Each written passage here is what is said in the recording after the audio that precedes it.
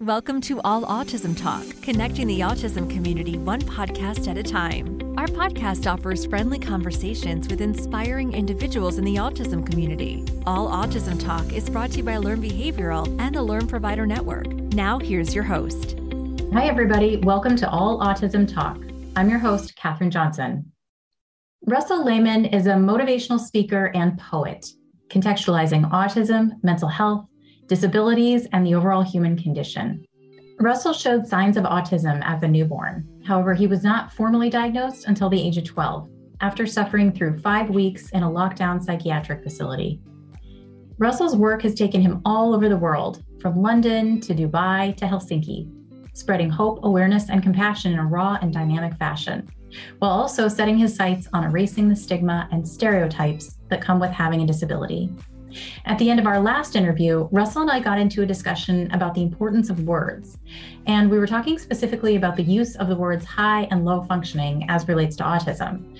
But there were other words he had strong feelings about as well, so we knew that this was going to be our next topic. In today's conversation, Russell shares his thoughts on things to consider when talking about autism.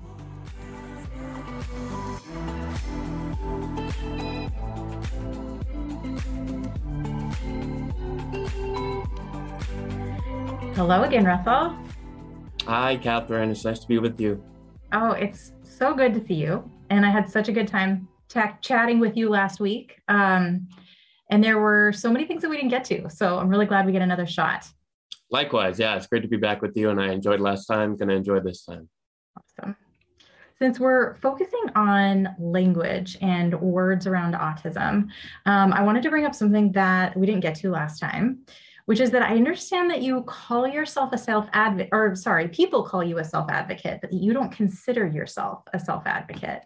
Mm-hmm. And I'm so curious, why is that?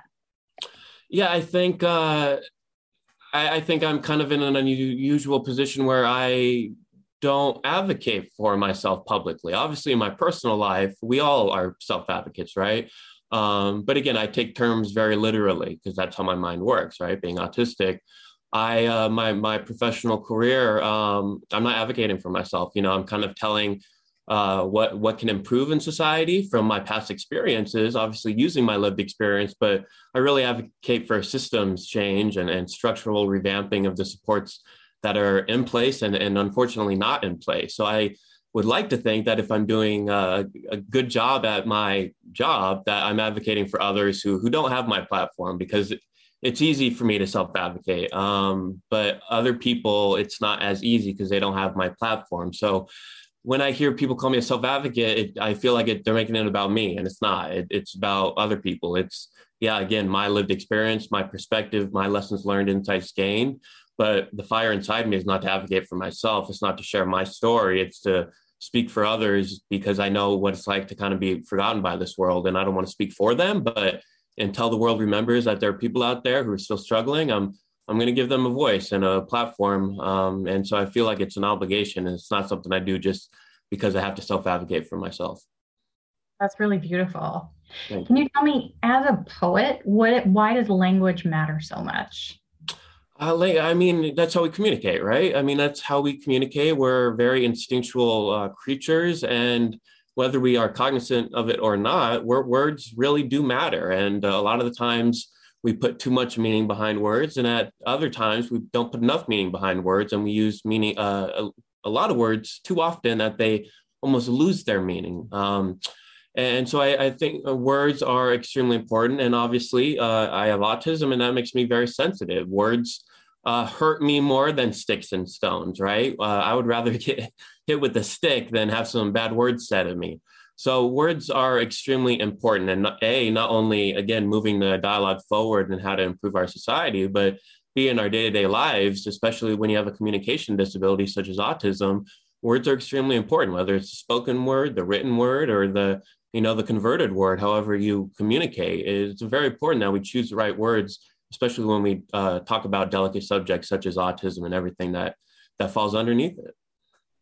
Well, some of those terms that I think people use, sometimes not realizing how hurtful they can be, are those distinctions between high functioning and low functioning. And this is used, I think, throughout disability, but I think it is really often used in the autism world because there are people who have really, splinter skills. They have really, really wonderful skills in some areas and need a lot of support in other areas.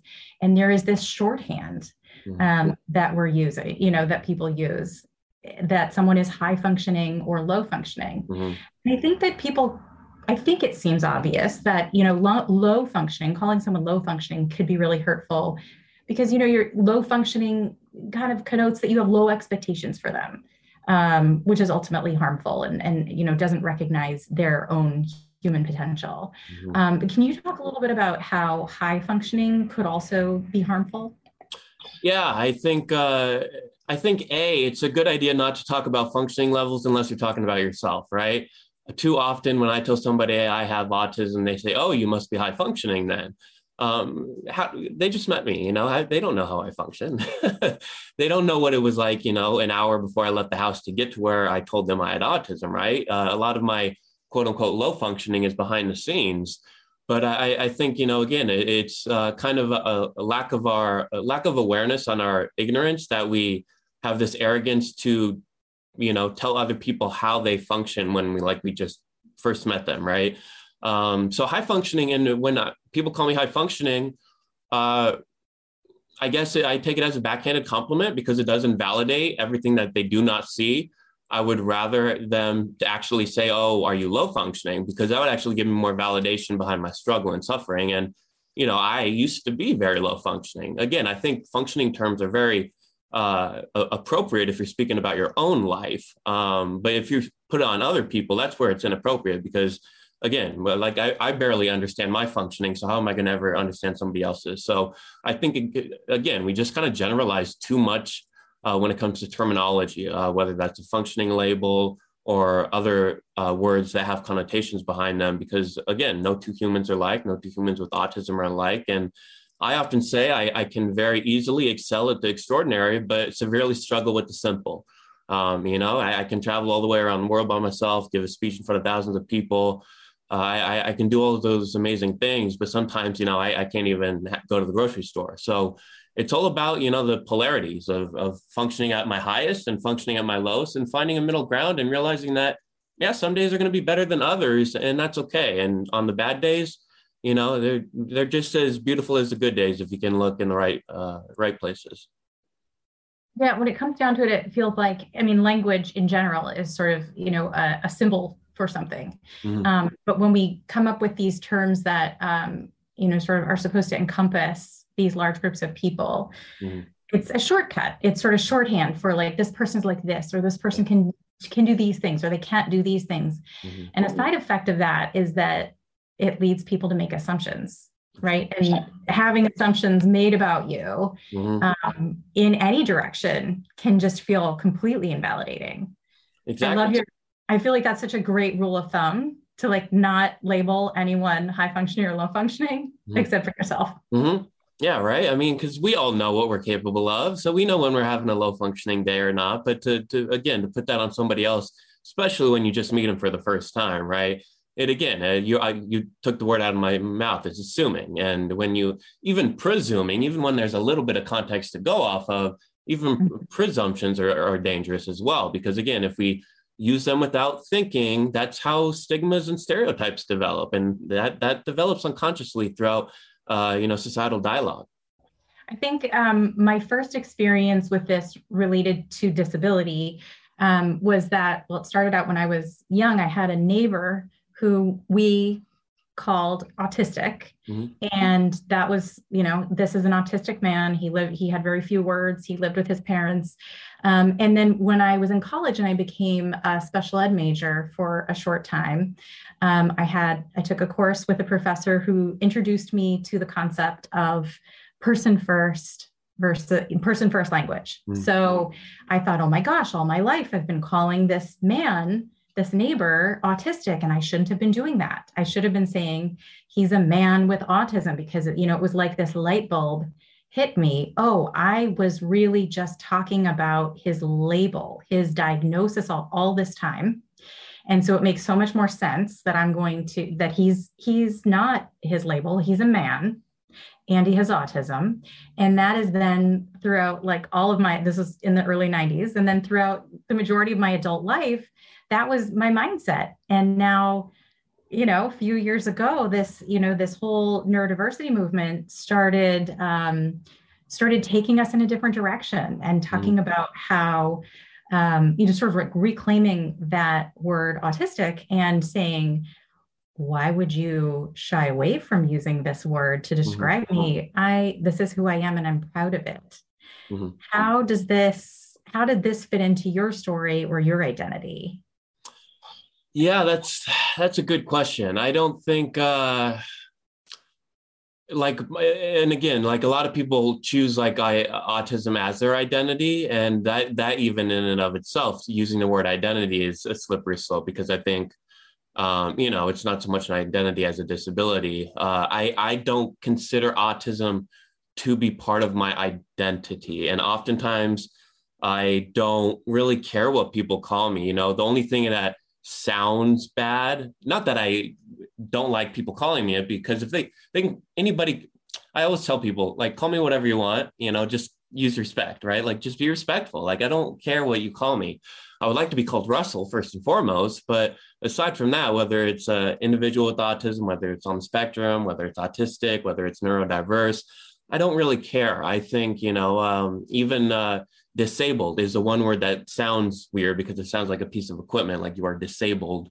But other than that, again, people usually have good intentions when they use words. And I try to be one of those people who, is patient with people who are trying to use the correct terminology, because let's be honest, it's confusing for me out there to figure out what to call people on the spectrum. So I don't adhere to any label or identity. I feel like, autism is definitely a big part of my life, but is it necessarily a part of my identity? I don't think so. I don't think it is, and maybe that's because I have more self-discovery to do. But I think, again, we put too much energy behind, really being all or nothing when it comes to certain terms. When I post about my experiences on social media, there will be comments saying, "Oh, Russell, don't refer to yourself that way," as if I'm insulting myself or something. And, I used to respond to them and let them know that, it doesn't matter. Like, I love myself. I don't care like how I refer to myself, but we get caught in the weeds there, and we get stuck staring at the weeds because, it's an interesting topic, but at the same time, is it really moving us forward as a community? I actually think it's kind of ripping us apart in certain areas, because there's a lot of infighting and a lot of, don't call me that, call me this. And, no two people are the same, like I said earlier. So there's going to be people who prefer different things. And we just have to keep that in mind. We can't assume that everybody's going to be that everyone's going to enjoy being called autistic. We just have to, look at the human, like you said, look at the human behind the label and call them by name. And if they want to be called a certain term, then they'll let you know, hopefully in a respectful manner. Yeah, definitely. You brought up the word neurodivergence or neurodivergent. What are your thoughts on people identifying as neurodivergent or neurodivergence just sort of like as a concept? Yeah, it really makes things a lot more confusing. I don't know what it means. I don't like when somebody comes up to me and says I'm neurodiverse or neurodivergent. I don't know what they're trying to tell me. Like, be a little bit more specific, right? It's a very vague term. And although probably 90% of the time it usually refers to being on the spectrum, there are times where if it is referring to just on the spectrum, why don't you just say that, right? Like, why create a word? Again, it just muddies the water. There's another term out there that means the same thing as basically autism, yet it's somewhat taboo to use it and not use it in certain situations. So I think, again, if I'm to think literally, neurodiversity for me, I mean, that means mental health, mental illness. That means, everybody. So, I mean, it really doesn't narrow the spectrum of autism down at all. So like if somebody's not familiar with autism and somebody comes up to them and starts talking about neurodiversity, that person is just going to get more confused, unfortunately. So I like to stick to the basics. I'm old school. I just usually say autism because that's the word everybody knows. And unless you're in the community, I doubt you've heard neurodiverse. And if you have, you probably just don't remember you've heard it. So, I think, again, we have to choose our words carefully, because the more we use words that are not as well known, the more confusing it gets for people when we do try to spread that authentic awareness about what autism encompasses.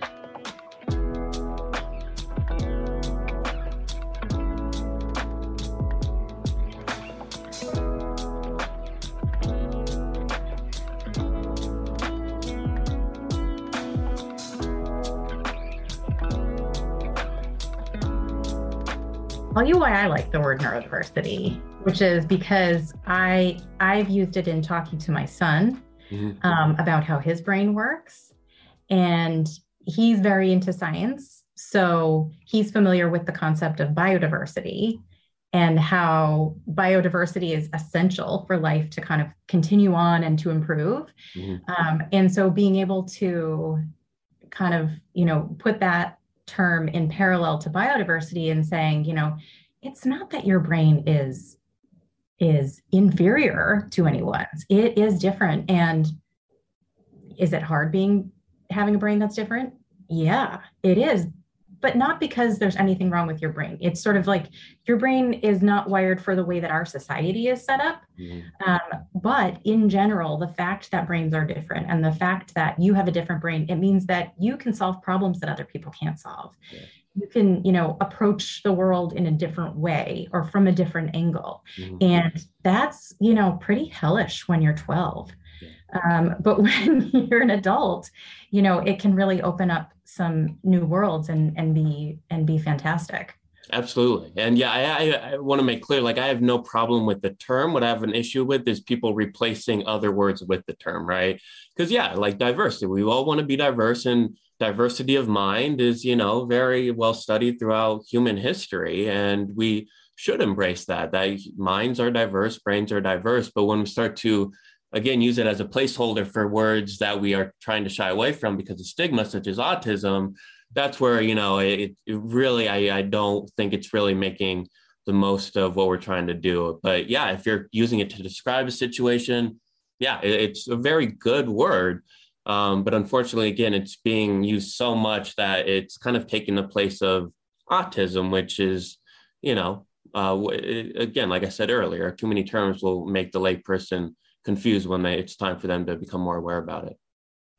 Yeah. And, you just brought up a really good point, which is that, if you're using it to replace a word, if you're using it to sort of like soften a term, or because you think a word is taboo, then you're just sort of like dealing with euphemisms, and you're kind of like basically saying that, the word that you're avoiding is somehow shameful. Exactly. I feel that way sometimes about the word special, special needs, special education. And I don't think I would feel that way if everything was labeled special needs or special education outside of what's in that sort of like middle of the bell curve. But it's not. It's only in one direction that it's labeled special. When you have gifted kids and gifted education, you don't call that special education. Yeah.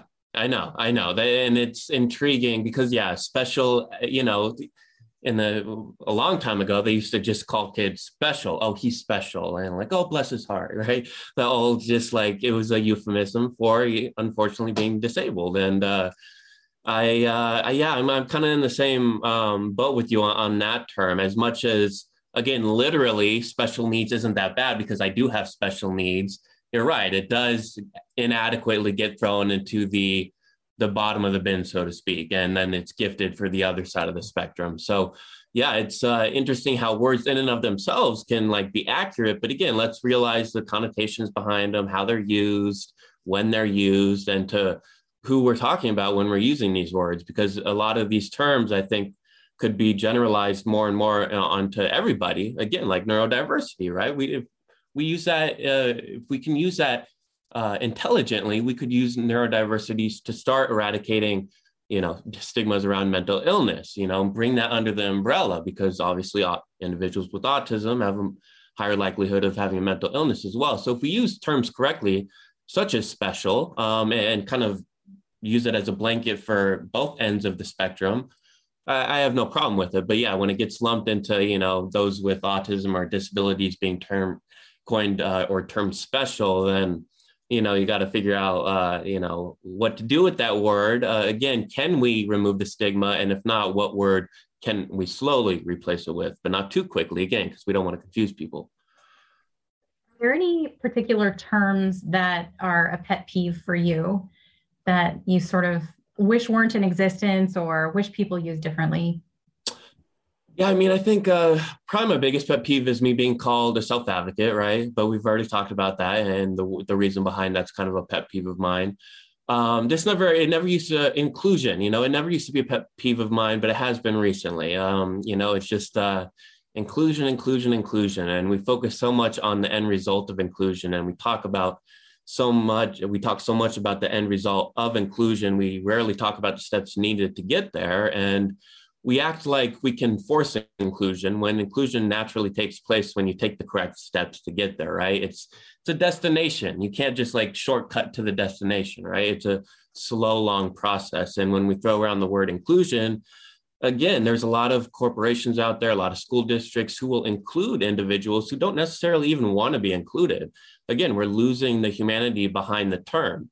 Let's prioritize these individuals. Let's use person-centered practices and ask them, A, do you want to be included? B, how would you like to be included? And C, do you even feel included when you are included?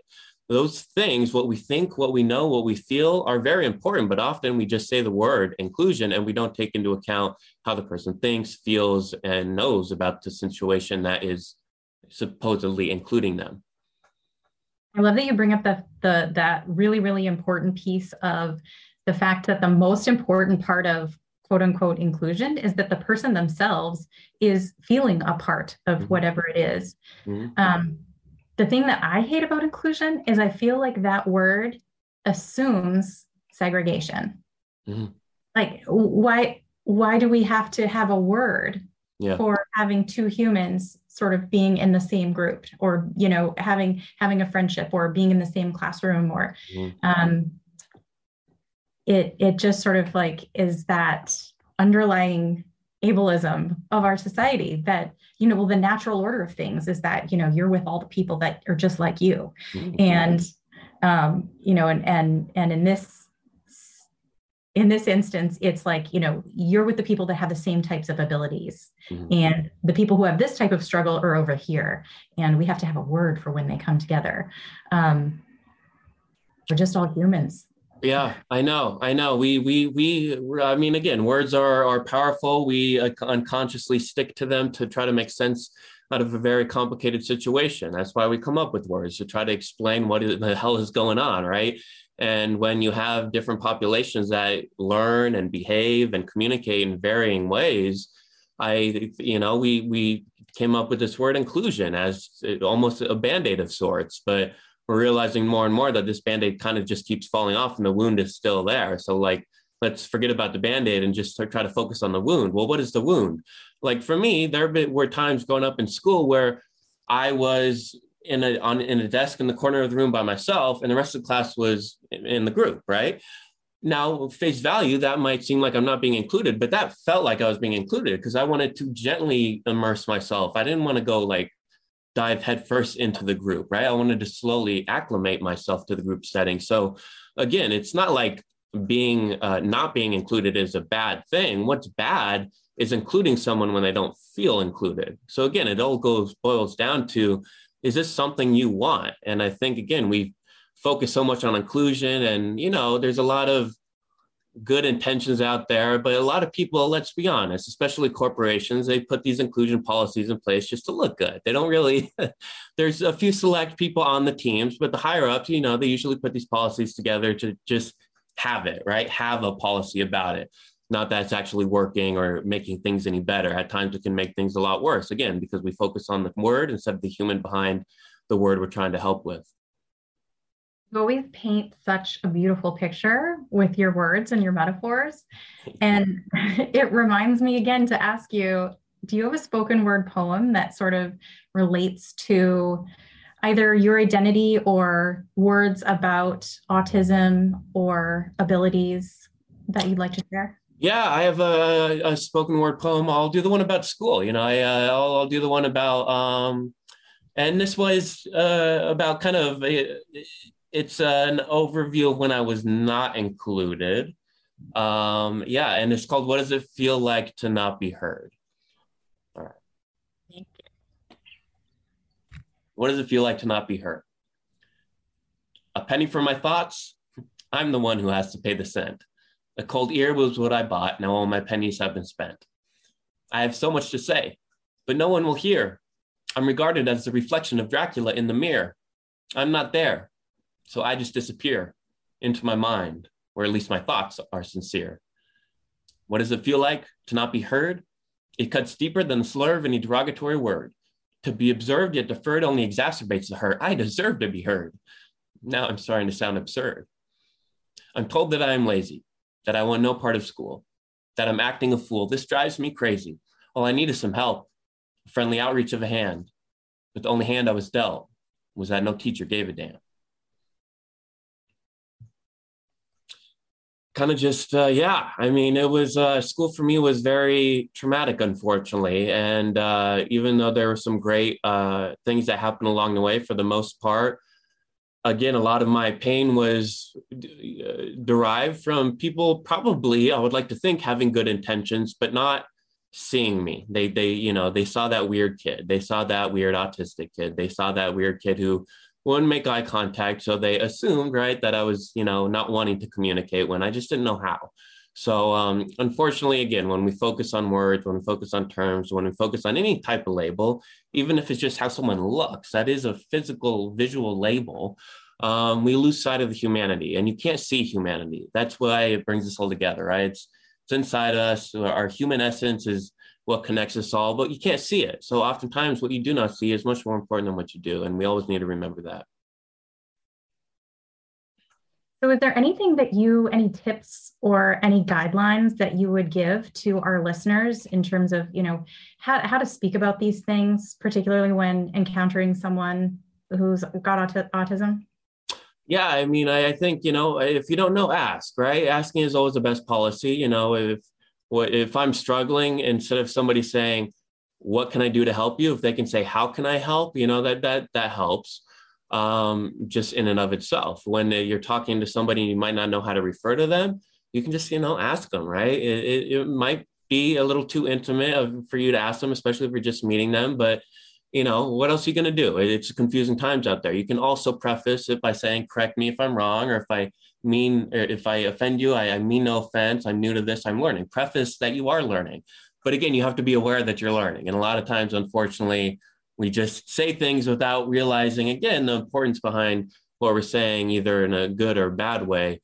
I just think to be completely honest, if you can be completely honest and respectful at the same time, you're probably going to offend people, but that's not on you, right? That's not on you. As long as you communicate clearly that you are learning, what you say might not be the right thing. You want to make it individualized.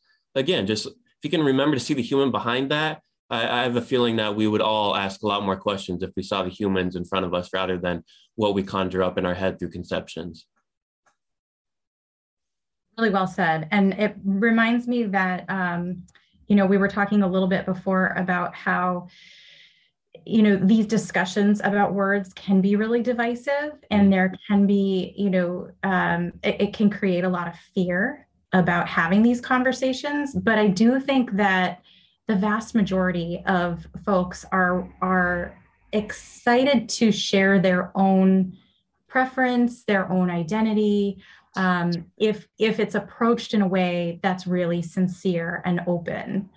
And so even though we do sort of see this divisiveness at times, I also think that just when we are able to have the conversation and, like you said, see the person behind the issue of language or whatever it is you're discussing about preference or identity, if you're seeing the person and listening to their perspective, these conversations are actually really, really useful in helping us understand one another and kind of moving forward in this momentum that sort of seems like it is picking up steam for this dismantling of ableism in our society. Fingers crossed, knock wood. Yeah, I think, if we can all just be a little bit more open to, that vulnerable dialogue, and realize again that as much as we like to think we know about our own lives, that we can't necessarily generalize that over. I think, what better way to come together than through our differences? That's what makes a community, right? That's what makes diversity, is through the differences. And I think,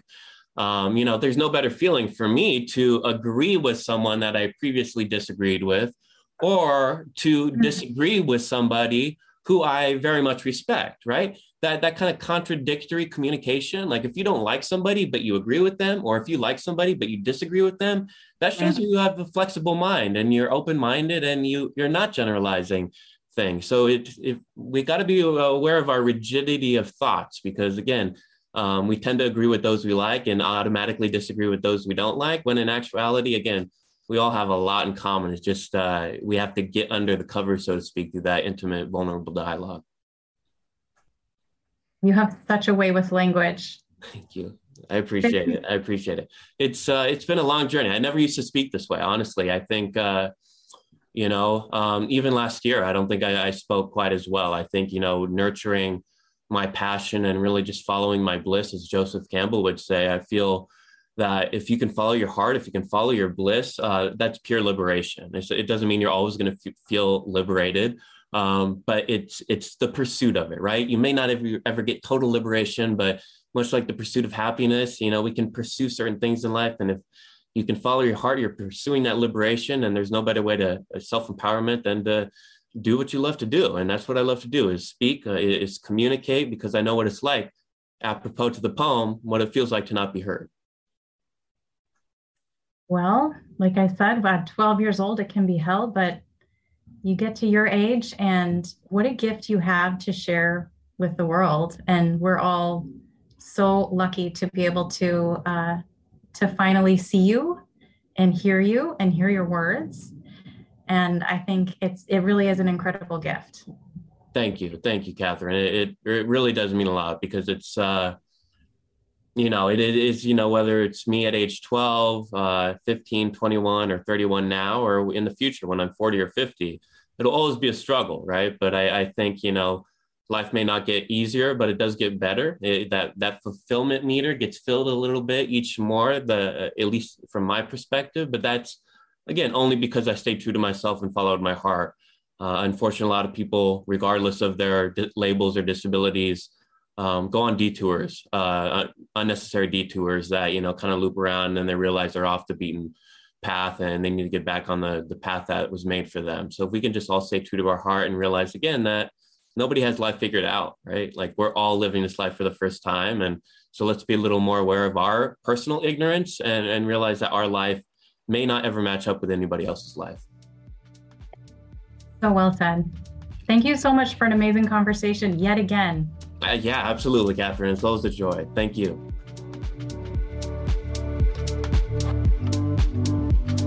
In today's world, there are so many conversations that can be polarizing. So it's not surprising that in the autism community, there are such strong feelings about the language we use. Something I really appreciate about this conversation with Russell is that in addition to sharing his truth and preferences about language, he encourages open and honest conversation with whomever we're talking to, knowing that none of us is going to do it perfectly all the time. But having these conversations about our different points of view is how we ultimately gain greater understanding. You can listen to our other episodes on Apple Podcasts or wherever you find your podcasts. We appreciate your reviews and ratings if you're so inclined. If you have show ideas or a question for us, email us at allautismtalk@learnbehavioral.com or find us on Instagram or Facebook at Autism Therapies. Thanks for tuning in. See you next time. We hope you've enjoyed today's episode of All Autism Talk. This podcast is brought to you by Learn Behavioral, the leading network of providers serving children with autism and other special needs. Visit us at learnbehavioral.com. Listen to previous episodes at allautismtalk.com on iTunes, Apple Podcasts, or wherever you get your podcasts. All Autism Talk, connecting the autism community one podcast at a time.